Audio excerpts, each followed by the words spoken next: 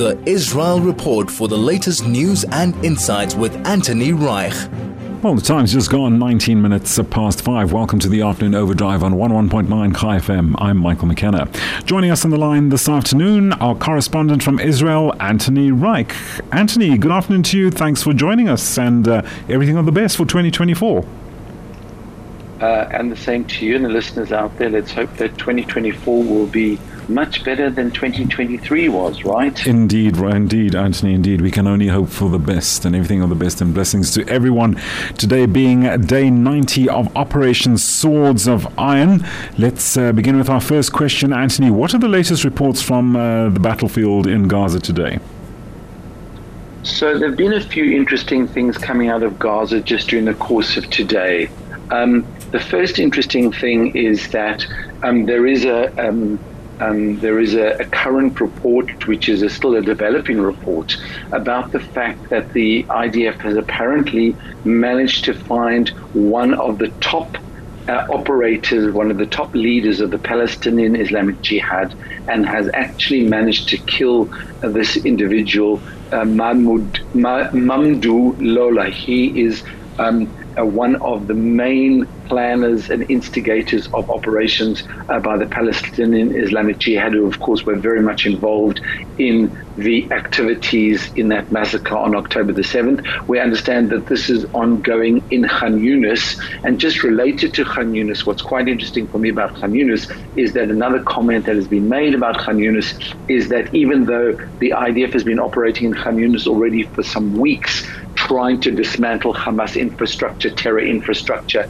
in that area, there are some estimations that the work in Khan Yunis to dismantle all the infrastructure there is still going to take some time, possibly even months. Or even longer until all of that is finally taken care of. The other interesting thing coming out of Gaza today relates to the Al-Ma'azi refugee camp, which is located in the central part of Gaza, sort of on the eastern side towards the eastern border with Israel.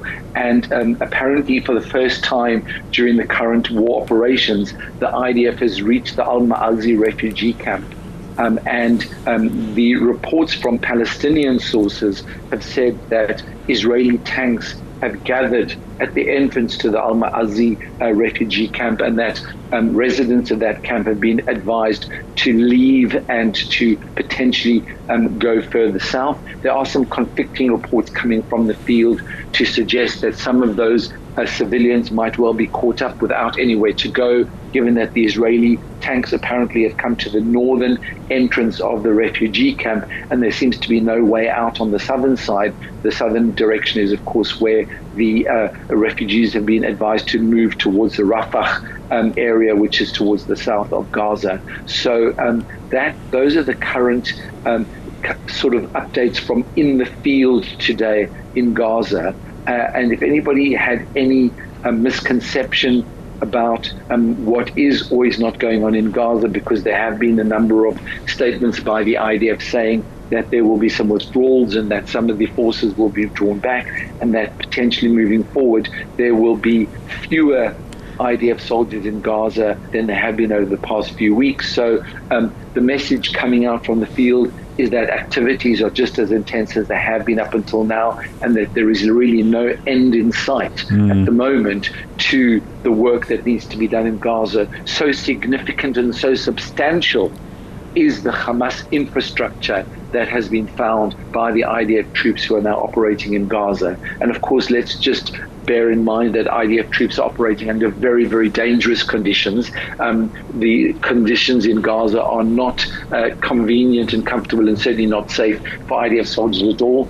And there are some very, very interesting reports about how the IDF soldiers are managing to survive under those circumstances. Right. And in particular, how high the morale is. Message coming out from the front is that now is not the time to stop under any circumstances, keep going, keep pushing. But work in Khan Yunis is going on. It might take another month or two, they say, and there is work to be done further south as well in Gaza. And of course, that comes a day after the IDF dismantled the 250-meter section of the tunnel that goes underneath the Shifa hospital, and the explosion was clearly plain to see from drone footage that was taken from above the area.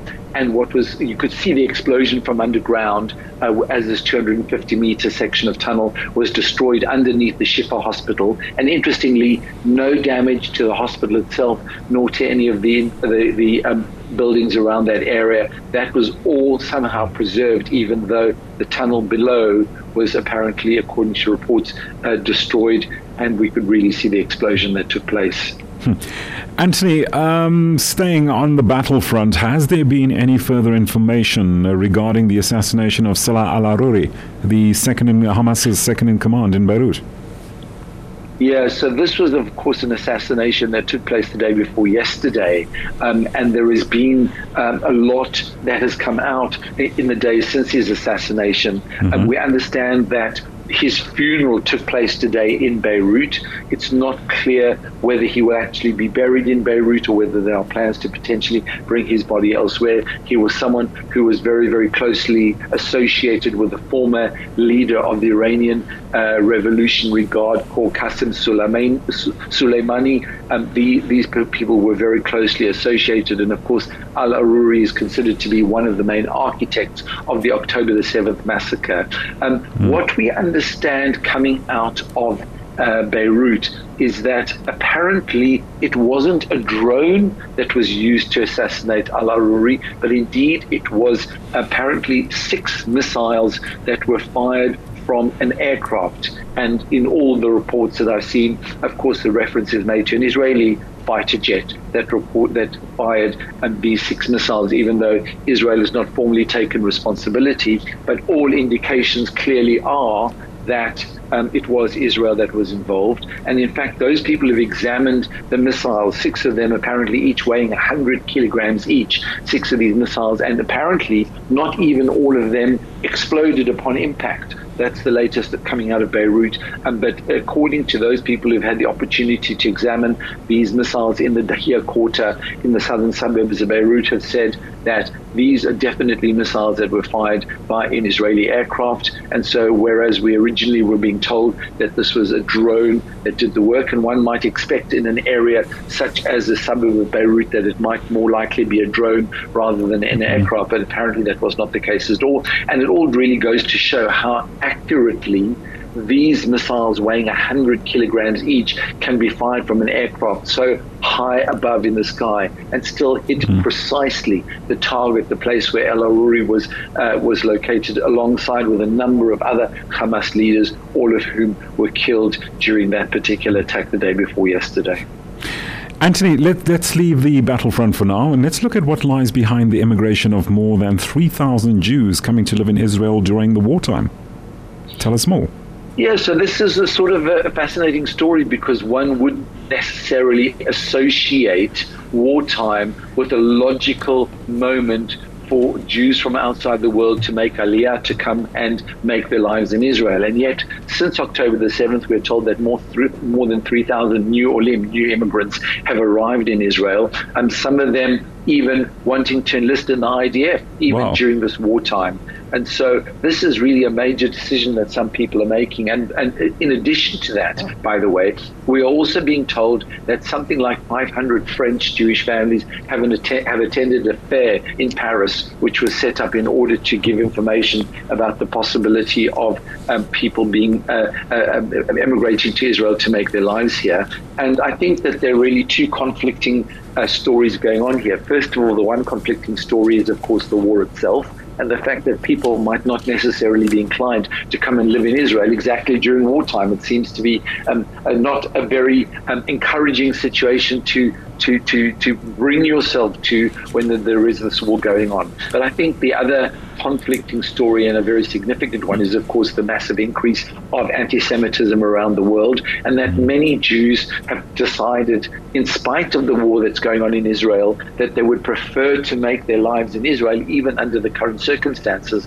than to endure the massive uptick and increase in anti-Semitism that so many Jews are experiencing outside of Israel. And we've seen that on college campuses around the United States. We've seen it at government national levels with the South African government, and now, of course, the Turkish government signing up to the case that's been brought to the International Court of Justice, accusing Israel of genocide, and so many other instances of anti-Semitism, pro-Hamas support. We see it at the United Nations. We see it all over the place. And that apparently is a massive driving factor to push Jews who may well have been considering their future in Israel potentially anyway, to jump up and choose this moment to come to Israel. So, the Israeli government and, of course, all the agencies involved would say to Jews around the world, you are welcome. Israel is the Jewish state, and if that's where you wish to make your future, then we would be delighted to have you.